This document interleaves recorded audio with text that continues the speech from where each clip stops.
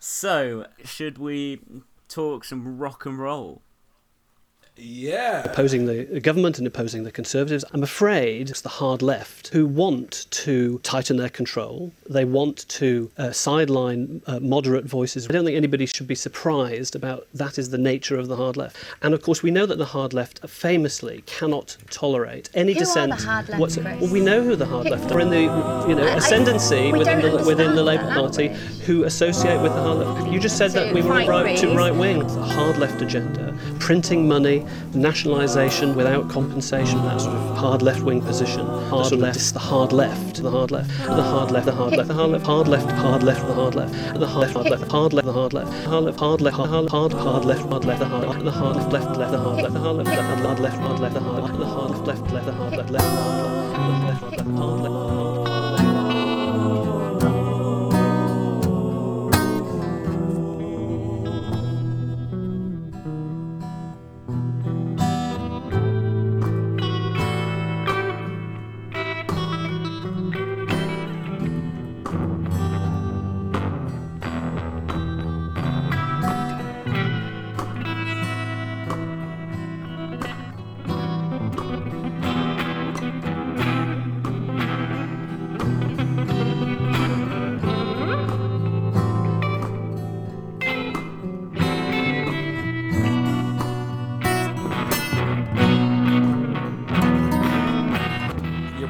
Your second release in, well, it's definitely been less than a year. How long has it been? It's a few months since we last sat down for a conversation on this, so I can't remember when we recorded it, but that episode where you and I discussed my new album and then Tom joined us towards the end, that came out. Tom will definitely be asleep now, by the way, so I don't think that's going to happen this time. It's too late. But that was in July, or maybe it was early August when we put out the behind the scenes interview EPK documentary thing that we did. The album itself came out on the 18th of July, because I know I released it 2 days before my birthday. It's certainly not been long. You've been prolific. I mean, this record is sort of it's the product of the summer. As soon as I finished the last record, Patterns, I started recording new tracks to the point that one of them played at the end of that episode that we did, nice. I don't know if I actually listened to the episode. Yeah, well, I'm not too surprised.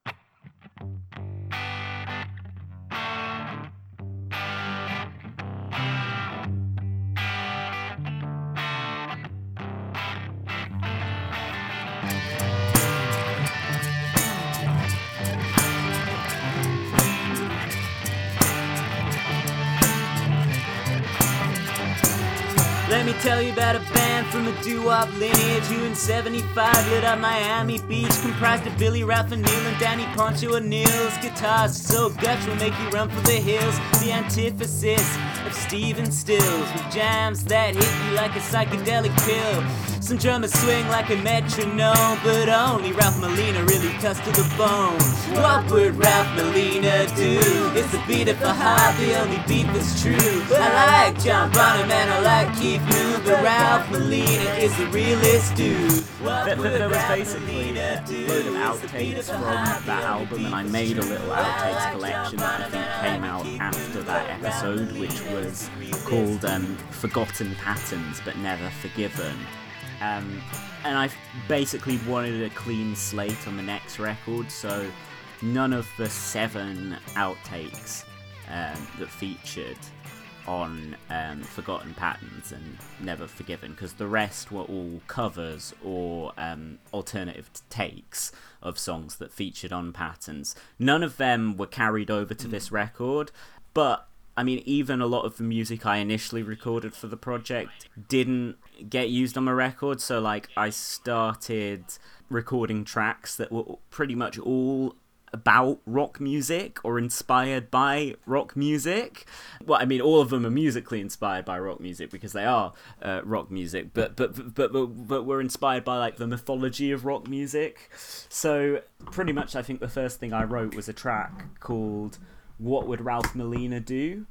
And that played at the end of that episode because I had talked about how the drumming on the album, the ultra straightforward boom boom thing I did on my totally rudimentary percussion kit, was inspired by Ralph Molina from Crazy Horse to a great extent, and that he's my favourite drummer. So I wrote a song expressing that same sentiment with a line like sort of disparaging David Crosby for disparaging Ralph Molina and Crazy Horse, while Crazy Horse were making great records while Crosby was just off like fucking himself up on crack, on freebase cocaine. But then the next song I wrote was one where I was empathizing with David Crosby for his problems with addiction, for his imprisonment in the 80s, and it's a great, if I do say so myself, it's kind of a rip-off of The Seeker by The Who, and you'll know when you hear it, but I love that track, I Don't Want to Live in No Halfway House, and I'm hoping,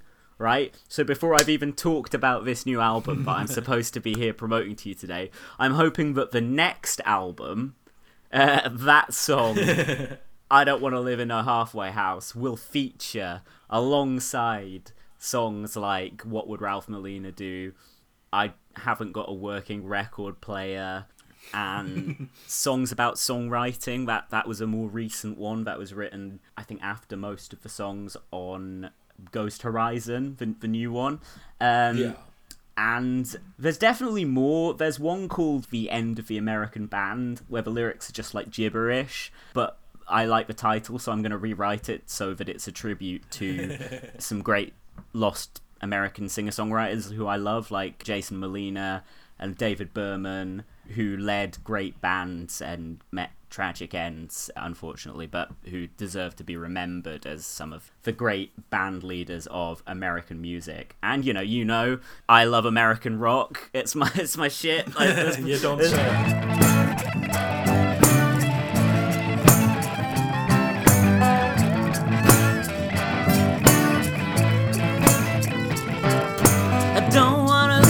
Halfway house, I've been inside and I wanna get out, but now I gotta live in some halfway house, cause the law done treated me bad.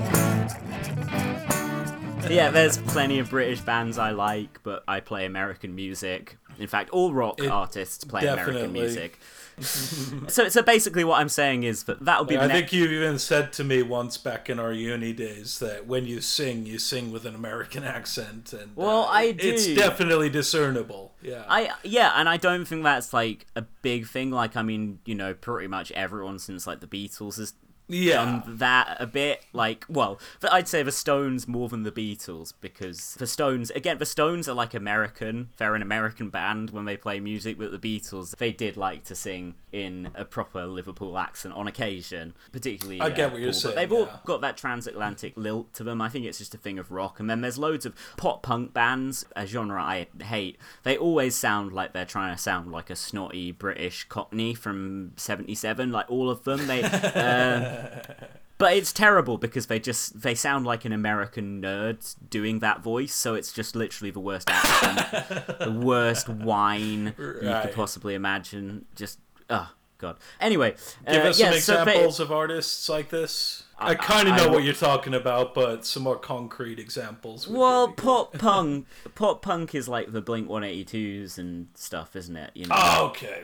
That scene. Yeah. It's not. It's not for me. Like, what if punk, but minus everything good about punk? But Ghost Horizon is like the second record in what will probably be a trilogy of 2019 albums, which will probably be followed by an album called Rock Songs, which will feature basically the tracks that started the Ghost Horizon record, but didn't make it onto the album itself. Right on. Yeah, it sounds like you got a lot of thematic ideas to tie this trilogy, as you set it up. One of my favourite R&B singers, The Weeknd, he made 3 albums in a year, and they got released later on when he got signed by a proper label as a lovely box set, which I own on CD. So yeah, I think it's doable. 3 albums in 1 year. I mean, this album, I was talking last time to you about how I wanted the record to fit on two sides of vinyl. The last one probably wouldn't, without the quality being degraded slightly. This record is 37 minutes long. I think this would fit fine on two sides of vinyl, actually. True, yeah. And you know what? As much as I definitely did like your last release, I feel like you really came into your own here. Thank you. I really loved Ghost Horizon. I feel like it stands up as a honest, wide-released American rock album. Personally, Thank you, especially on the American front there. I'm really glad. Beginning with the interestingly titled Side 2.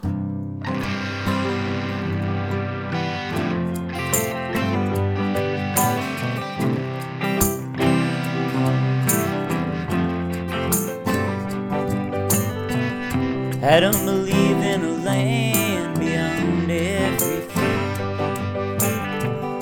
and I'd have my suspicions were it clearly true. But I know I believe in something, and at least the mystic power of the moon to turn it over to side 2. Side 2. Side 2. Turn it over to side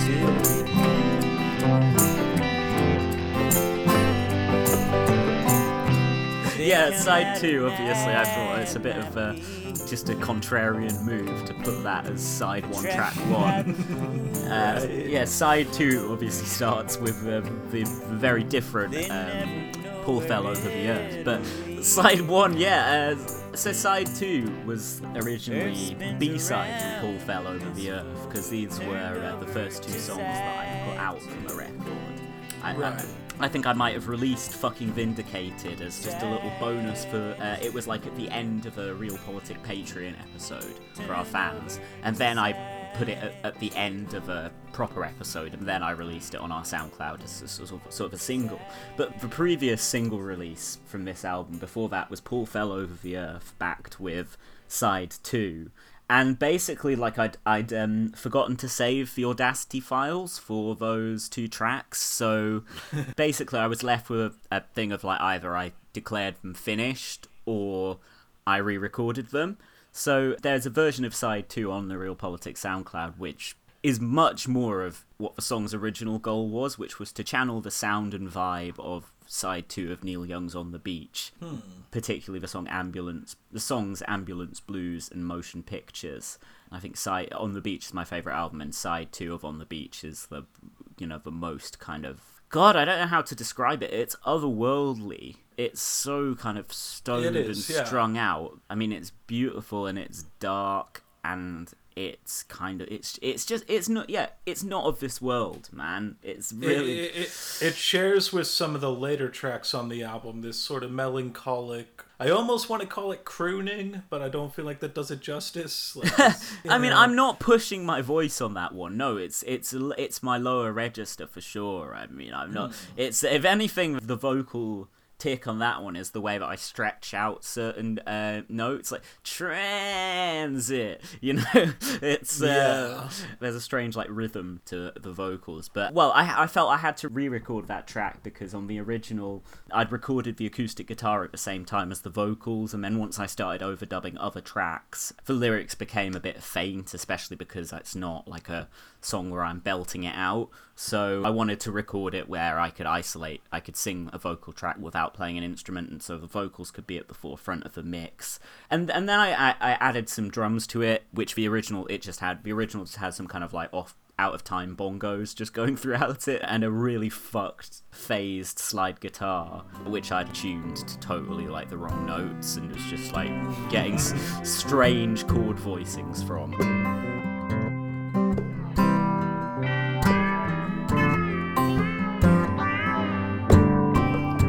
Nobody ever really told me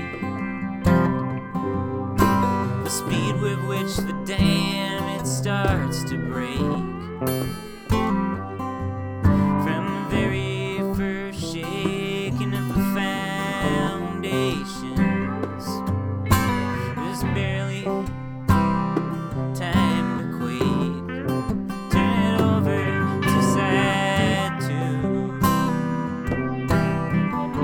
I did it as a slightly more conventional like country rock track. Yeah.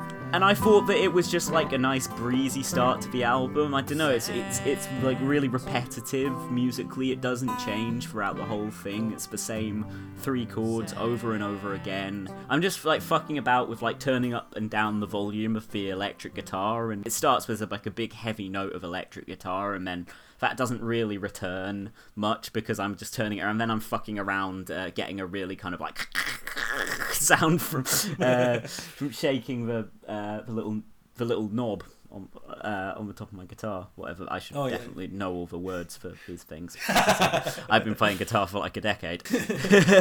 Yeah. But no, it does get that great intro feeling, and I think it does lead wonderfully into track 2, that Tombstone Blues. Tombstone Bones. Tombstone Blues. Tombstone Bones! I keep wondering... me too, man. I've got the lyrics literally open in front of me. Because Tombstone Bones is... Tombstone Blues is a Bob Dylan song. It's the second track on Highway 61 Revisited. And it was a great song, actually. I remember my dad listening to Highway 61 Revisited when we were on holiday many years ago, and obviously I knew like a Rolling Stone because it was like on the Bob Dylan best of. That was a staple of our car journeys for many years. But Tombstone Blues, when I heard that, just mad lyrics for Jack the Ripper who sits at the head of the table of commerce. I had about 50 stray lines from a song all come into my head at once there. I wish I could write you a melody so plain that would haul you and maul you and drive you insane. I think it's something like that. But Tombstone Blues. Tombstone Bones, I meant, yeah. The commander-in-chief answers him while chasing a fly, saying death to all those who would whimper and cry. And dropping a barbell, he points to the sky, saying the sun's not yellow, it's chicken. Mama's in the factory, she ain't got no shoes. Daddy's in the alley, he's looking for food. I am in the kitchen with the Tombstone Blues. What's the title of reference? No, it wasn't. It was just a phrase that I know. It was just came into my head and I noted it down thinking it sounded cool. But it maybe subconsciously, And something I didn't do consciously was because obviously Tombstone Blues is track 2 on its 9-song album as well. But I did not. I wasn't actually thinking. The reason I put it as track 2 was because it starts with the a cappella when you're. I just thought it would be good to just kind of kick right into this new track, like with the lyrics without a kind of extended musical intro or something after side 2. When you're feeling alone, down to your tombstone bones, weighed down by heavy stones in the great unknown. You've been fucked up for miles, watching frozen smiles, and you couldn't even force you a fake one. Lifeless and soulless in the party zone, little serotonin to call your own, and you even start to wonder if you won't lose your sense of wonder. Oh, these tombstone bones, how long can they withstand these sticks and stones? What once seemed it would pass, now just seems to last. The mercy of your tombstone bones. And just on side 2, the song, rather than the second side of the album, of course, which I probably have to reiterate forever when this album becomes the monster hit it deserves to be. There are a lot of similarities between Patterns and this album. One of them is that both albums I went for a laid-back start to it. Both albums have some like heavy music on them, but I've gone with a kind of mellow start. This one, it's more kind of like country rock. With I don't really think there's much of that. To Sunrise on the City, the song that opens the previous album. But yeah, side 2, I had like about 4, 5, 6, whatever kind of hard rockers, and I could have opened the album with any of them. I just thought that, I'll ease people in. Yeah. Sorry about that. Yeah, I meant Tombstone Bones. This song and the next one in particular spoke to me on a personal level, emotionally. Oh man, I'm glad. Particularly, I mean, I do like the start when you're feeling alone, down to your tombstone bones, like you say, a cappella. It speaks to you. It literally, you're speaking to me, you know? I'm glad, man. But then the verse where you're lifeless and soulless in the party zone, little serotonin to call your own. And I'm just like, you know me, I'm a drug nerd, and I'm obsessed with like psychological chemistry. And I pretty much any reference to serotonin is going to be like, okay, I get this. This whole song and the next one, Fickle, it reminds me a lot of the stuff that I'm going through or have been through with mental health and feeling, especially because I got bipolar, and some days, like literally I think 2 days ago, I felt like 1 minute I was on top of the world, and then it would just be like 5 minutes later I want to cry and curl up into, and so fickleness obviously does speak to me in a big way. Well, on the final verse of Fickle, I do say maybe it's a byproduct of depression, swinging from mood to mood in short, intense sessions. I'm well aware of how because these two songs are like totally just about how I feel, and I'm well aware that definitely my mental health probably plays into my fickleness. The fact that 1 minute I'm focused on something, and then maybe if I slightly lose interest, and then there'll be a switch pulled in my brain and I won't have the energy to focus on that thing anymore, and maybe I can focus on something else.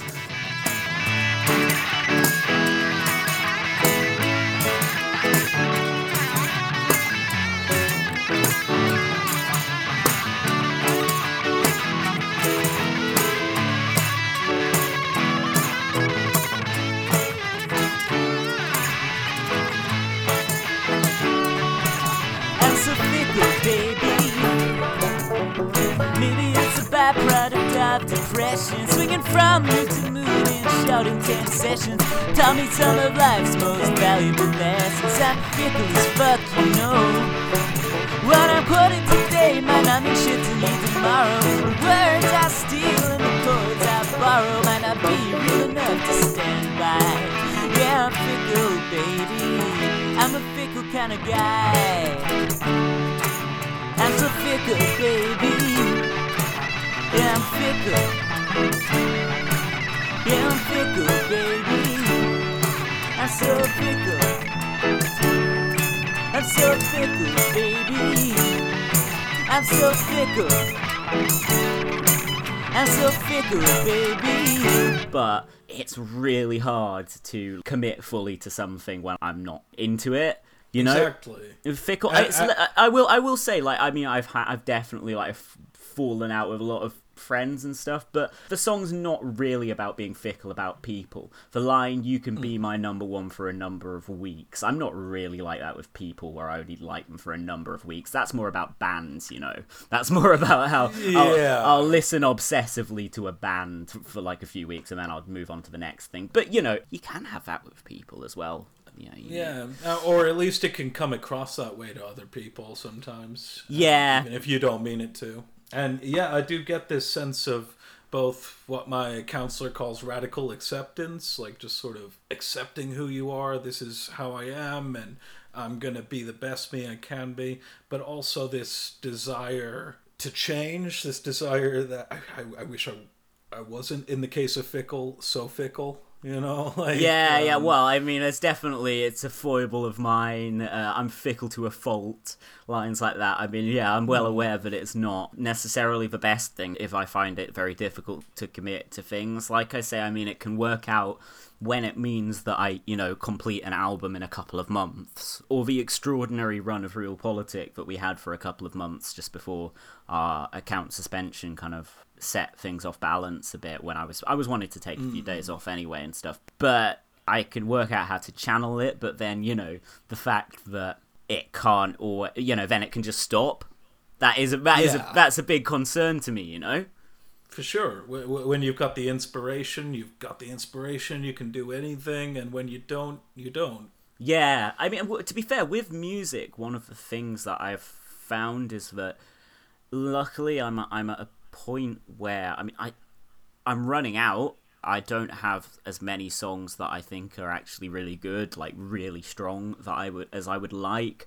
But I have like a certain amount of songs that I can draw from to at least, if I want to record a song but I don't have anything written and I don't feel I can write something, I can use elements from something that I've written in the past to kickstart something, or I can just straightforwardly think, how would I make that song like one of these songs on here? I'm not entirely sure how I got onto that from like Fickleness talking. It's a creative method that I found to keep me making stuff.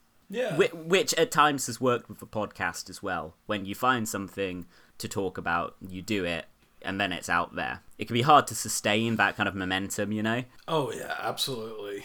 Definitely. And yeah, and Tombstone Bones, yeah, it's like, fuck, I was not feeling good when I wrote that track, you know? That's a really... Oh, yeah, I can tell that. Well, you know, alright, so the biggest inspiration on that track is That's Just the Way That I Feel, the first track on Purple Mountain's self-titled debut. And I don't know if you know, but I won't say most people, because unfortunately the guy is not the household name that he should have been. But, well, after David Berman wrote the Purple Mountains album, he took his own life just before he was about to tour it. So the stuff that I was drawing inspiration from when I went to that track was not the most fucking upbeat stuff. I'd heard the Purple Mountains record, and I thought, this is, you know, David Berman split up the Silver Jews in early 2009. They hadn't made a record since 2008, and he went pretty much silent for 10 years, and then he came back with this new record, and it's a fucking great record, great songs, but you kind of listened and you thought, fuck, this guy is not okay, you know? Just get the lyrics to That's Just the Way I know the lyrics. I've listened to the song so much, which is worrying, but it's such a catchy and upbeat song about depression or whatever. Yeah, and you can totally have that. I mean, some of the album is really devastatingly sad and the music reflects it, but there's certain songs on there, you know, that it's just kind of like this guy who's like a depressed, although we couldn't really predict it, depressed literally to the point of ending his own life, like, has made this music that's just so fucking like kick-ass, you know? You can make this hilarious, because it is a really funny album, country rock, just rollicking kind of wonderful music. Well, I don't like talking to myself, but someone's gotta say it. Hell, I mean, things have not been going well. It's time I think I finally fucked myself. You see, the life I live is sickening. I spent a decade playing chicken with oblivion. Day to day I'm neck and neck with giving in. I'm the same old wreck I've always been. And when I see her in the park, it barely merits a remark. How we stand the standard distance, strangers stand apart. Of course I've been humbled by the void, much as my faith has been destroyed. And there's an interview with Berman from around the time where he said, I could like not write these songs, but then I'd just be depressed. At least this way I'm depressed, but I've got this I've got this finished product, you know. I'd rather there be this product of it than there not be. And so I was super inspired by that, and I was super inspired by it before he killed himself. But you know, I was absolutely devastated when he did. I tried to record a cover version of That's Just the Way That I Feel. I couldn't do it though, because it's too much him. It's not a song that can really be covered. So the lyrics to that, and that also, I mean, fuck. All right, so I like, just like in the last one, I'm probably in the course of this conversation going to own up to most of the acts of plagiarism committed on this record. But that song starts with an a cappella. Well, I don't like talking to myself. Band kicks in, but somebody's got to say it. Hell, I mean, things have not been going well. This time I think I finally fucked myself. You see, the life I live is sickening. I spent a decade playing chicken with oblivion. Day and day I'm neck and neck with giving in. I'm the same old wreck I've always been. Just as an example of like how funny that particular song is. The final verse is, I met failure in Australia. I fell ill in Illinois. I nearly lost my genitalia to an anthill in Des Moines. I was so far gone in Fargo, South Dakota, got annoyed. That's the shit I'm talking about when I talk to you about Ceaseless Feasts of Schadenfreude. It was just terrific, and I loved the musical sound in particular of that song. I know that, like me, David Berman was a huge fan of country music, and his shit was really grounded in that twang, that rollick that you get from a good country jam. And some really excellent lyricism there. Superb. I mean, presumably we're still talking about Berman rather than my song, which... yes. Yeah. In both cases, but yeah, that's what I'm talking about. Thank you. And yeah, I can't remember if I wrote that song before or after his suicide, but I was definitely inspired by the Purple Mountains record and how laid bare he was on that. I don't think I laid myself as bare on Tombstone Bones as the songs on Berman's record. I think I lacked the courage to do so, and there's still an element of poetic obfuscation, you know? Right.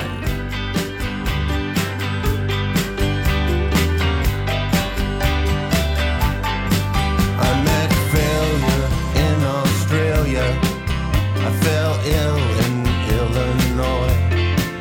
I nearly lost my genitalia to an anthill in Des Moines. I was so far gone in Fargo, South Dakota, got annoyed.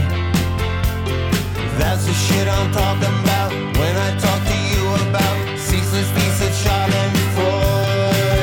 And a setback can be a setup for a comeback if you don't let up. But this kind of hurting won't heal. And the end of all wanting is all I've been wanting. The end of all wanting is all I've been wanting. The end of all wanting is all I've been wanting. And that's just the way that I feel. I definitely do feel a certain level of honesty there. And actually, another reason I wanted to bring this up was that I think it's interesting that you chose out of, I'm sure I've sent you quite a few pictures of my various drawings and paintings. Yeah. You happen to choose one in particular because it represents a Paul Over the Earth, I think you said. Absolutely. Like one of your songs. Yeah, that was I chose that as the artwork for the Paul Over the Earth / Side 2 single, and then that I thought, well, this should be the artwork for the album itself. Yeah, and I think it's certainly absolutely fitting for that song, but in particular, in Tombstone Bones, I did notice a vicarious sort of exorcising your demons in a way through song. And the painting that you chose happened to be one that I painted when I was in an extremely bleak place. I was really between jobs. I was hopelessly single and lonely, and I was very much contemplating suicide. But I read a book that spoke about this sort of concept of vicarious suicide, of pouring your self-hatred into a work of art. Wow. And getting rid of it that way. And that's why I painted that painting. Wow. And that's almost like what David Berman was talking about in that interview, you know, expunging something. Exactly, yeah. So I just thought, weird sort of little coincidence there.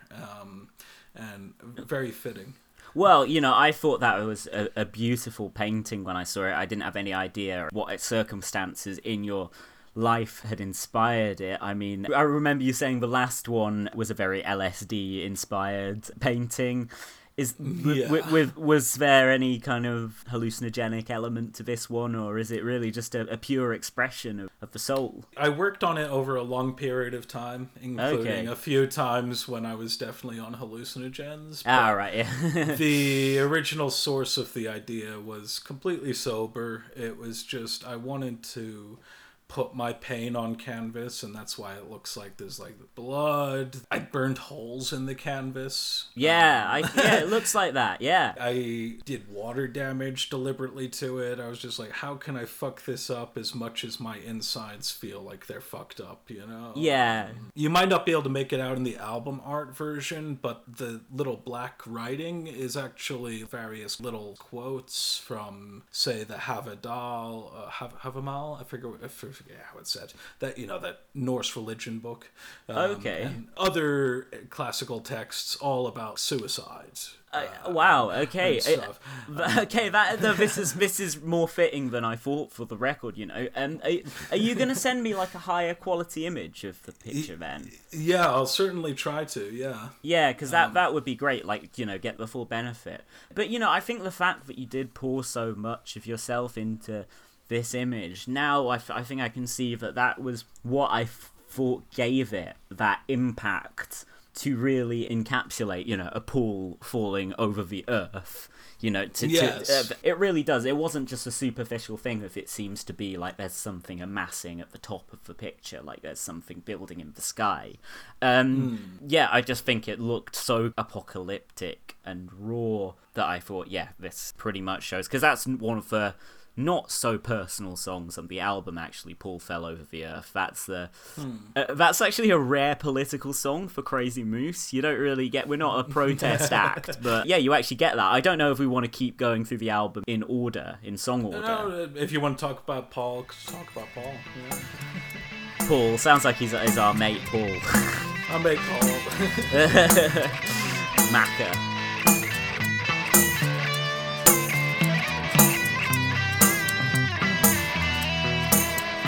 Well, Paul fell over the earth. Now one bleak day, but over time, some said it was a phase. These things come and go, but the black cloud stayed. Some worked in factories, some worked out in the field, toiling on the land, tilling the soil, drilling for oil, brought to heal me, roots of steel. Well, a Paul fell over the earth, and things were never the same.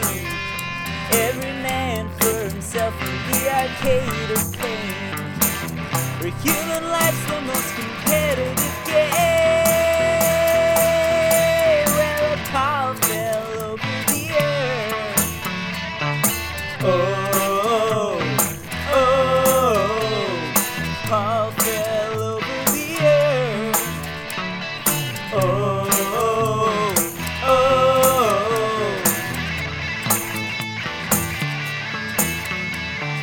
Right, so Paul Fell Over the Earth was inspired, as with so much great art, by a podcast.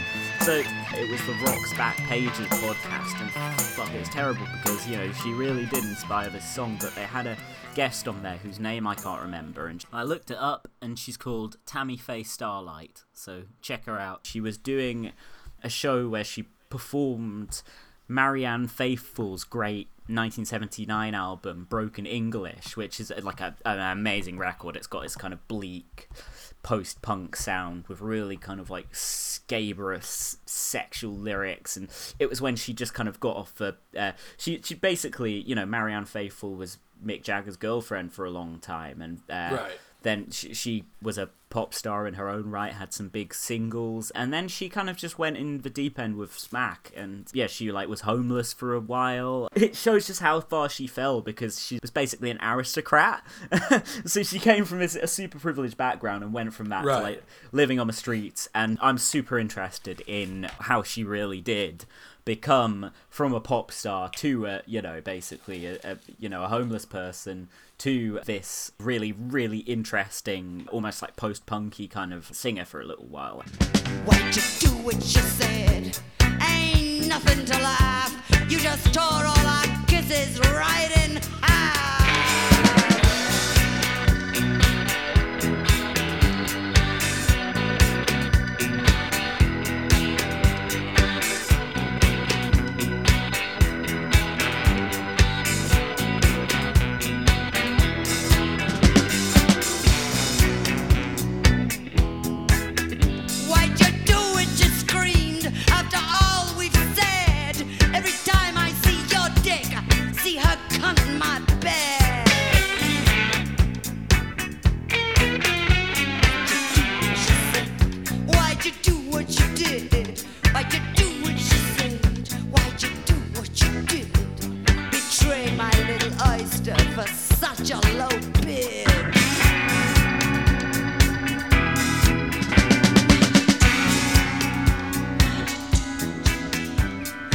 So I was listening to this interview with this woman who'd been putting on a performance of the Broken English album, and she mentioned how when Ronald Reagan and Margaret Thatcher got in from 79 to 80, it was like a pall fell over the earth. I think she said world, but I thought like earth sounded better.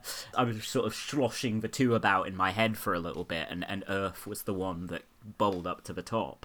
Yeah, I got to agree with earth. But yeah.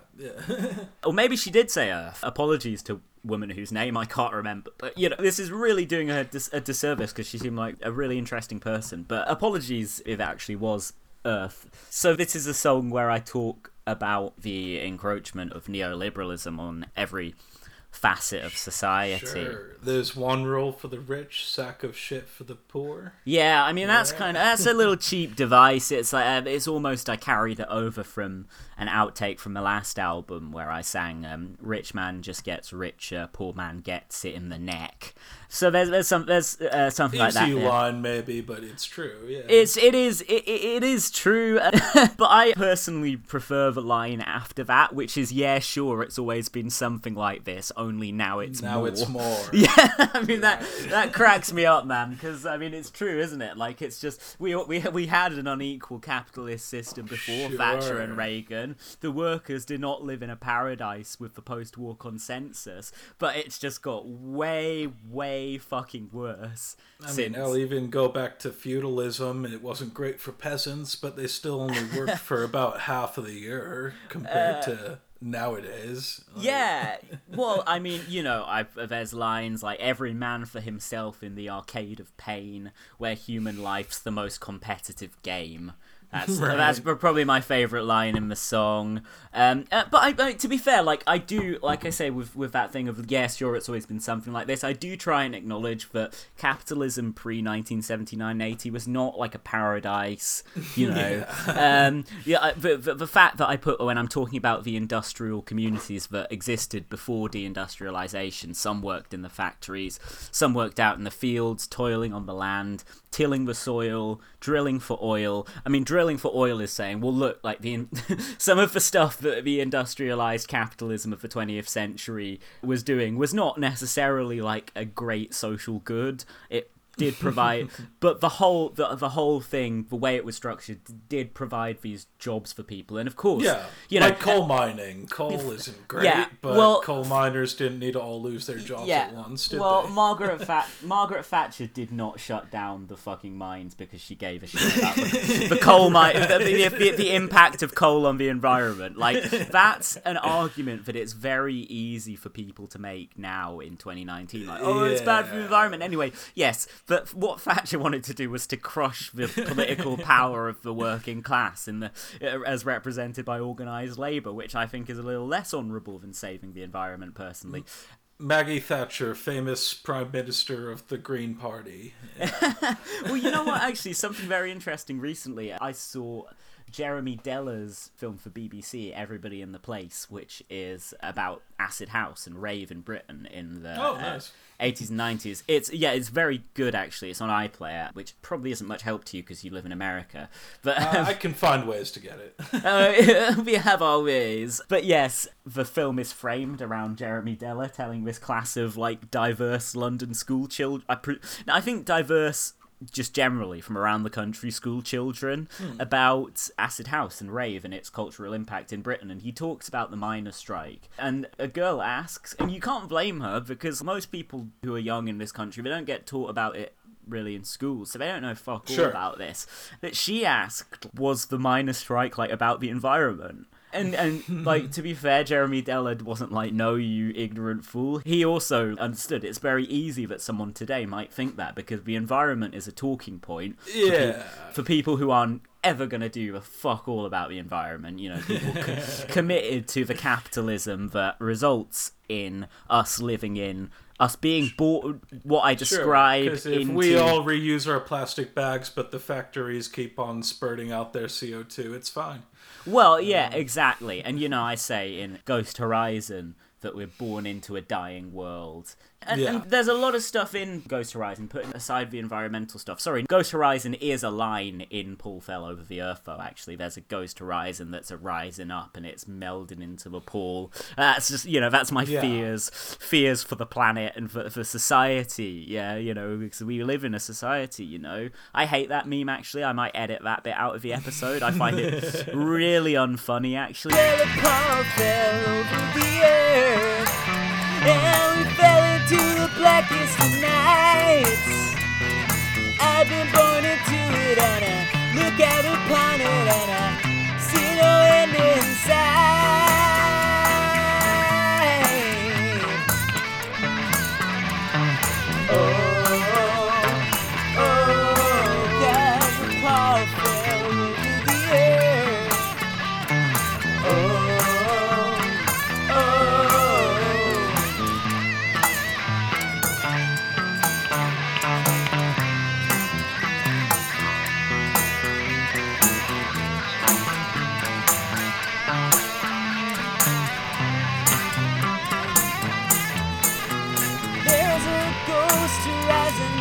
Rising up and it's melting into the pole.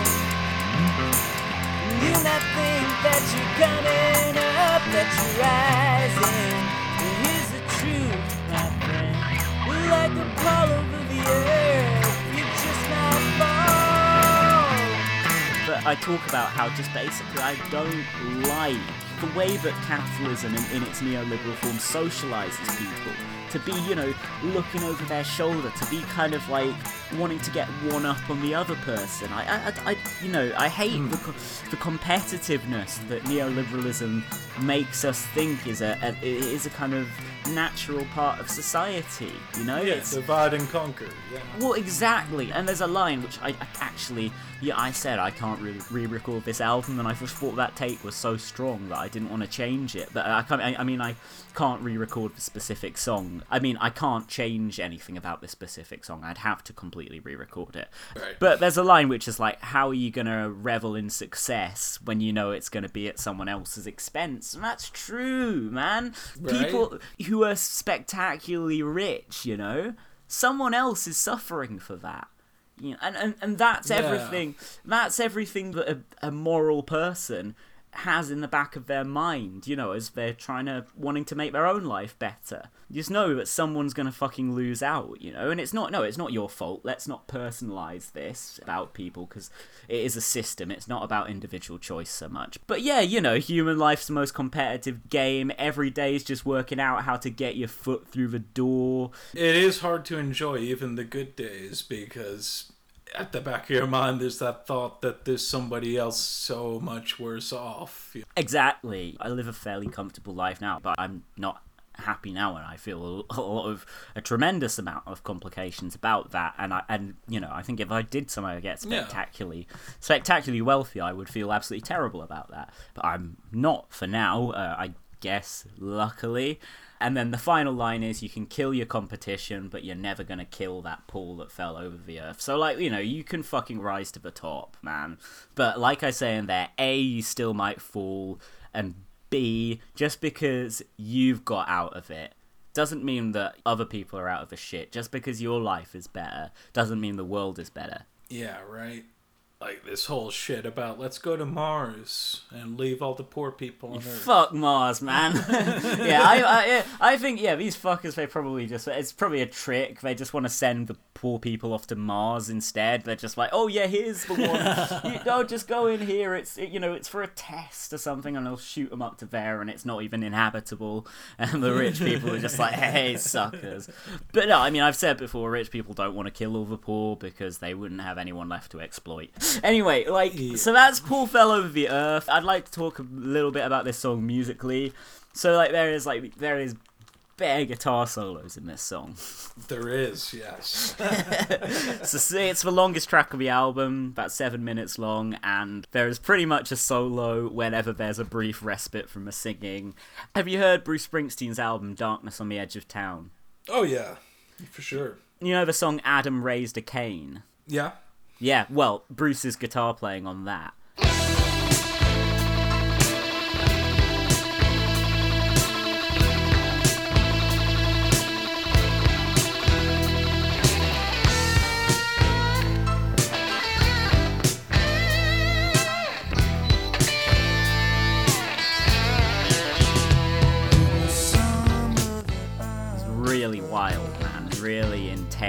is, kind of a guttural fucking like load of noise, almost kind of like Neil Young-esque actually. And obviously Neil is my favourite guitarist, so Bruce is channeling him, then fantastic.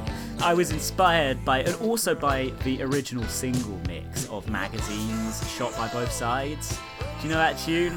Shot by both sides. Duh, duh.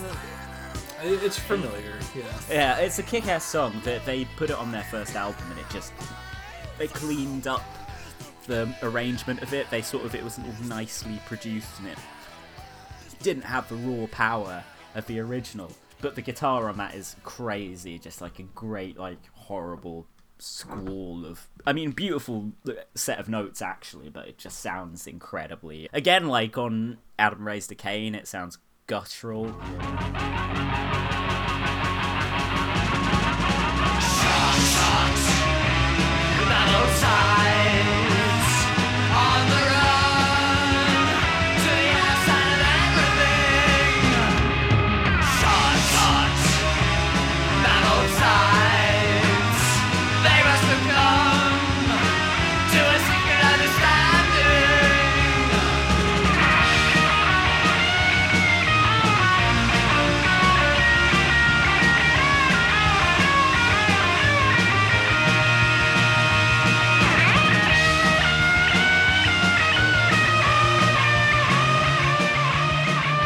And I think Adam Raised a Cain has some of Bruce's best ever lyrics, actually, because, I mean, anyone who has a complicated relationship with their father, I would say read the lyrics to Adam Raised a Cain, and you'll be like, oh, fuck. Oh, damn, it's all there, you know?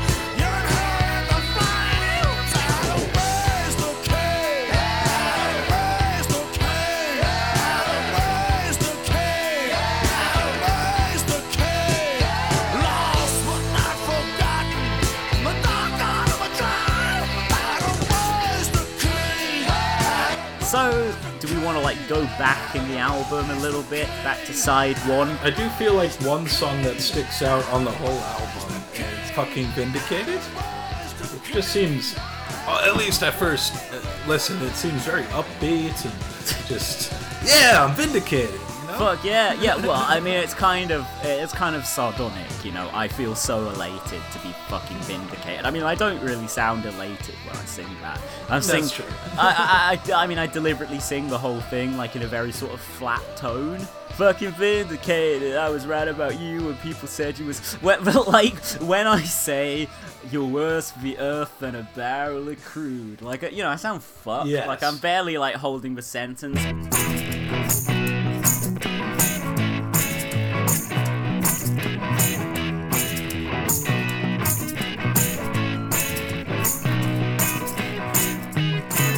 Fucking vindicated, I was right about you when people said you was cool, it was too good to be true. You're bad, by which I mean you're the shittiest dude. You're worse for the earth than a barrel of crude. When I first saw you, I got a bad vibe, but at others' behest I put it to the side. You come off like a cop who works for the police, squawking more inane shit than a gaggle of geese. Fucking vindicated, fucking vindicated. I feel so elated to be fucking vindicated.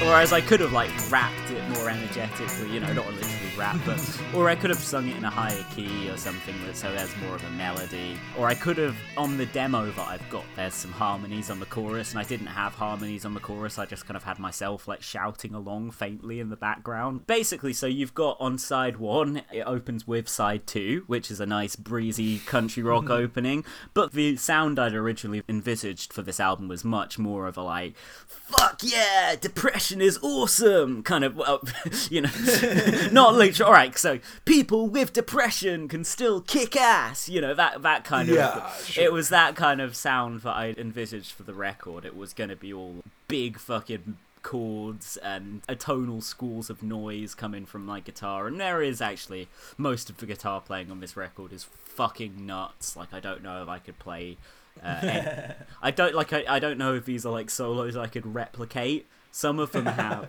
Like, I recorded Tombstone Bones twice, and the solo is quite similar on both takes. So maybe I could. Maybe there's more melody to them than I think. But something like, I listened to the lead guitar on Fickle, and I'm like, how did that happen?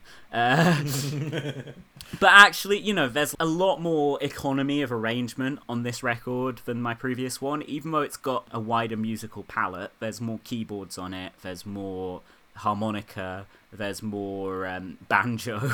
Although all used fairly sparingly, I did decide in the end to make piano part of the centre of the arrangements on most of the songs, but I couldn't be asked to overdub a piano on fucking Vindicated in the end, because I thought it was just like, it kicked enough ass as it was. But mostly, you know, it's kind of like, on the last record there was this dense web of guitars on pretty much every track. On this one, I wanted to focus more attention on my playing on the guitar by having fewer tracks. So there'll be a rhythm guitar track and a lead guitar track. Like maybe a third one somewhere, you know. I think actually... Right.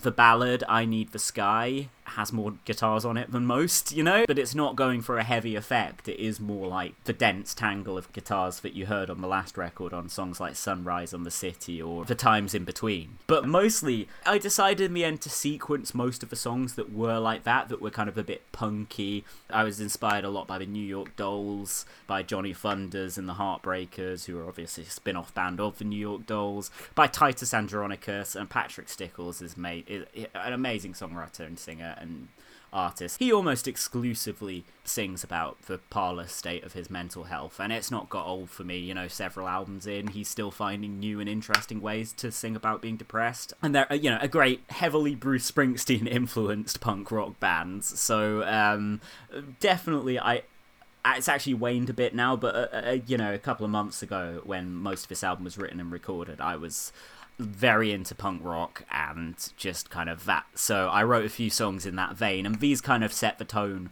for side 1. After the song side 2, then you got Fickle, fucking Vindicated. Tombstone Bones is a bit kind of, I mean, it's a short and concise track with some rocky elements, but it's more country rock than punk rock. The punk rock thing about Tombstone Bones is that just kind of like the guitar on it is just a very like scrappy tone. The album as a whole is an interesting fusion between sort of punk and country. Yeah, exactly. And that is actually kind of like where I would say the center of gravity of my music is. It is about, at the end of the day, like a kind of a country and folk type songwriting, but in a musical context where there can be really, really beastly guitar. That's pretty much like the determining force of my music. I write songs based almost entirely around simple major chords. The last album I was talking about how there's not many minor key tracks on it. I think Paul Fell Over the Earth is the only minor key track on this record. So yeah, it's the longest one, but everything else is just like da-da, you know. But I thought fucking Vindicated, so I wrote like 3 verses for it, and I recorded a minute-long demo, and then I was like, do I write more? And then no. So I just I literally put in some guitar solos, which bulked it out to 2 minutes, and I just thought like, yeah, this song is rock and roll, man. This song is like Lou Reed Lou fucking Reed could have done this, man. Like, and it's just so scathing. It's not about anyone in particular, you know. It's about everyone. I was gonna ask, who are you feeling so fucking vindicated about? No, it's genuinely not written about anyone in particular, but it's just about, you know, you meet someone, you're like, they're a bit of, I don't really like this person, and then people are like, oh no, they're fine, they're my mate, and then after a little while you are presented with evidence that bears out your initial impression. Right. It's definitely happened a fair few times, I think, for me. Yeah, it's a feeling that I'm sure a lot of people will have had. It's not the kind of feeling I like to dwell on, which is probably why it's only a 2-minute song. It's, you know, but I think almost the fact that the song is a throwaway makes it such, you could hit repeat on it, you know? It's kind of, it's why it's so enjoyable. Like Tombstone Bones, it's got very, like, kind of vocal delivery, like I'm singing in a low tune. I know I shouldn't take pleasure in the wrong that you done, but I had you marked on day one. You're a real slimy shaker and a mover for sure. I'll show you my boot, which will show you the door. Fucking vindicated. Fucking vindicated. You're so hated. Fucking vindicated. Fucking vindicated. Fucking vindicated. Fucking vindicated. Fucking vindicated.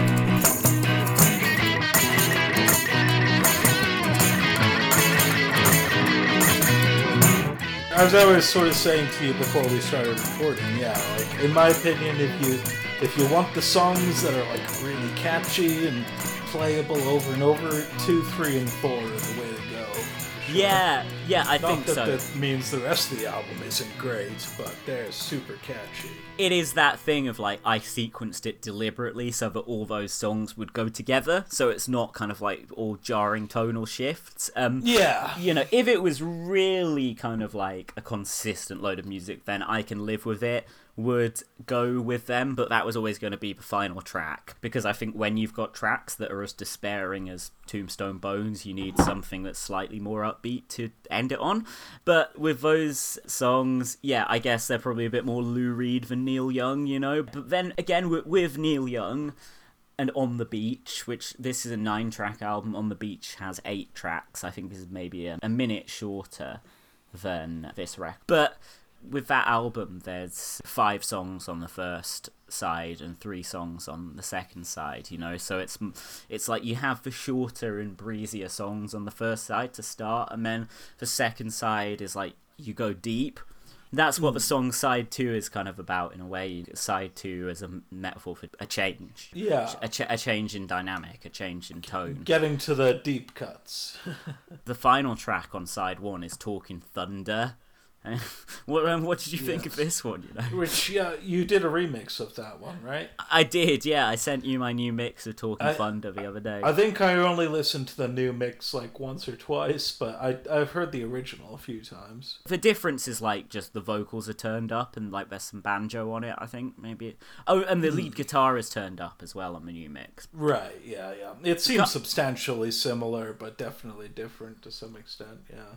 So I played this song for my mum, and she said that the vocal, she couldn't hear what I was singing, so that's why I remixed it. Right. I want my vocals to be at the centre of this album, not because I think I'm a great singer or anything, just because the songs... It's important. Don't make much sense. Yeah. Yeah. No, I do think Talking Thunder makes a fantastic sort of transition from the Vindicated part over to the Paul part of the album, as it were. It's got some of that heavy guitar, hasn't it? Like the rocking still, but it's a lot more, I don't know, solemn. Yeah, it's a kind of mid-tempo track, but it is a hard rock song, but it's not a kind of, you know, like the others. This is really the only track on the album that is kind of written from the point of view of a character. Everything else on the album is really just me. You're talking thunder to me, baby. More a murder of crows than a gaggle of geese. They're talking thunder to me daily, and the storm, it just won't cease. Each word more grating than the last. Be they pedagogue or priest, they're talking thunder to me, baby. And I can't get no relief.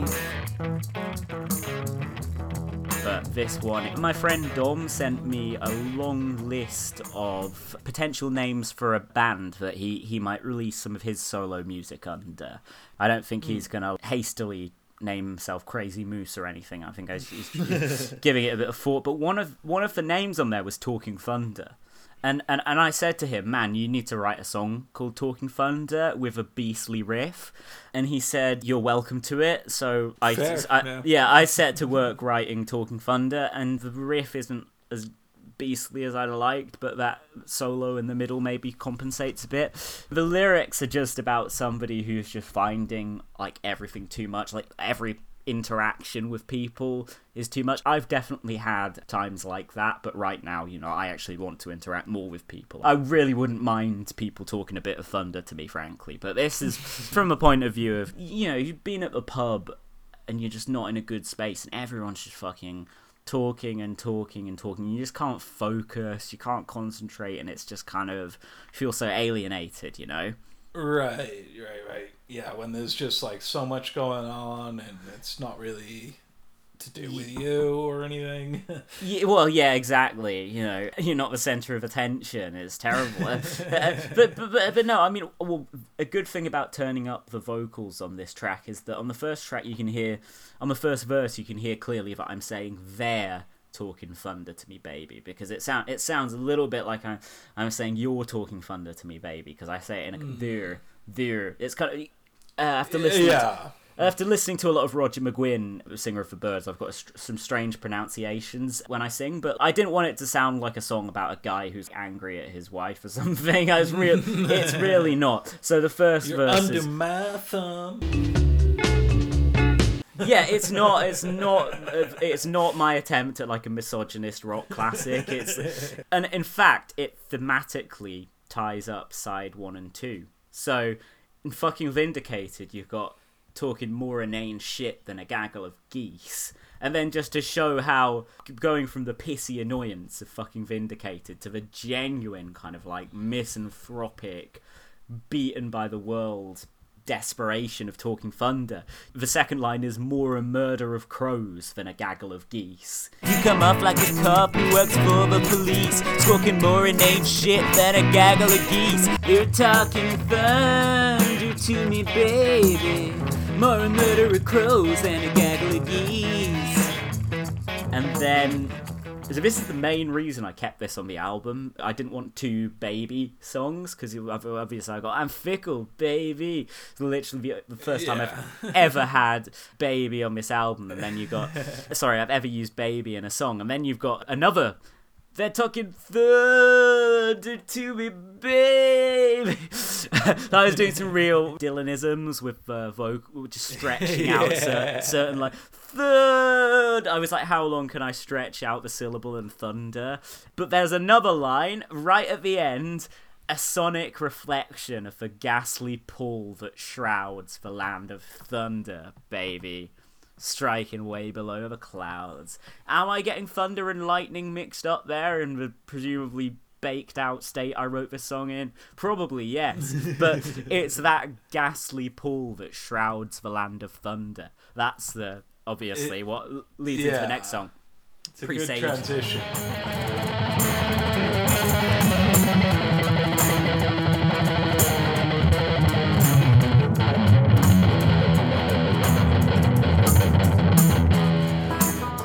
They're talking thunder to me, baby, in the madness of the crowd.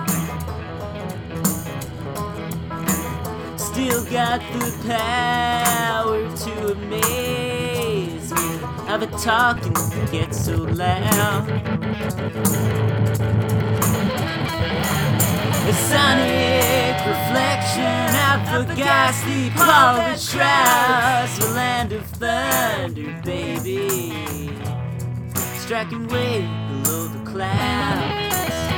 Yeah, so I in the end decided I'd keep this song on the album because it kicks ass a little bit. Your questions may sound innocuous, but you broke the golden rule. You're talking thunder to me, man.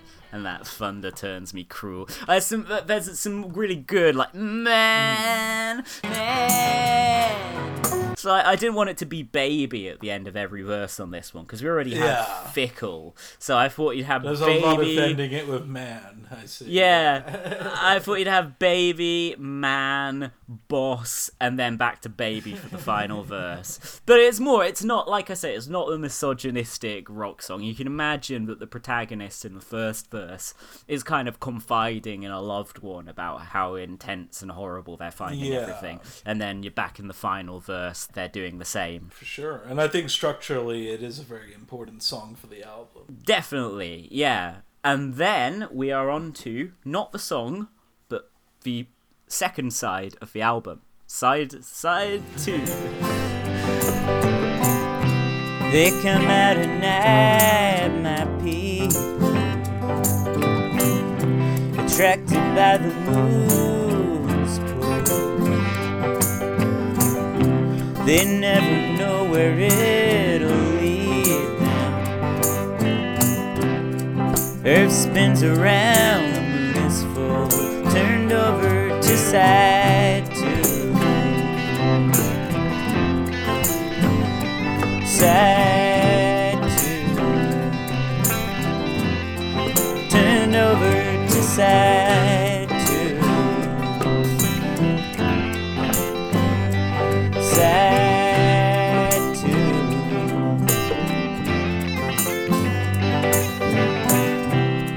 Met a lot of folks in transit. They were all just passing by. Don't know if I looked them in the eye. There just wasn't time to turn it over to side 2. Side 2. Turn it over to side 2. Side 2.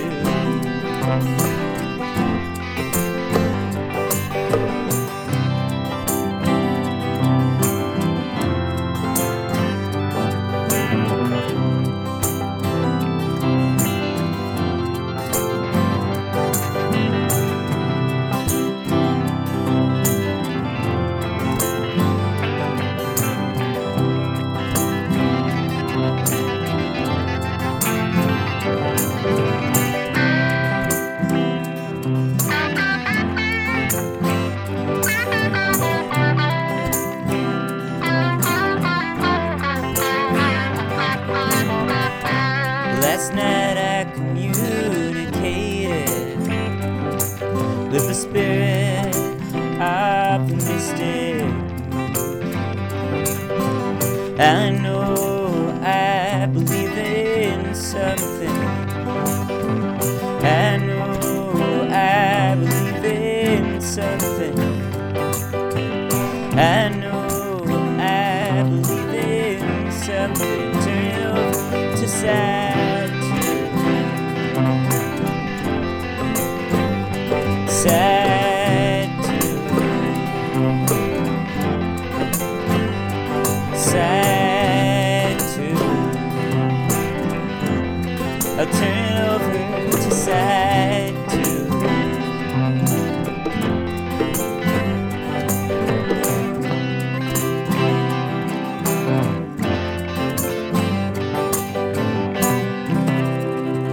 It's tech, it's exciting, it's young people, it's crowdsourcing.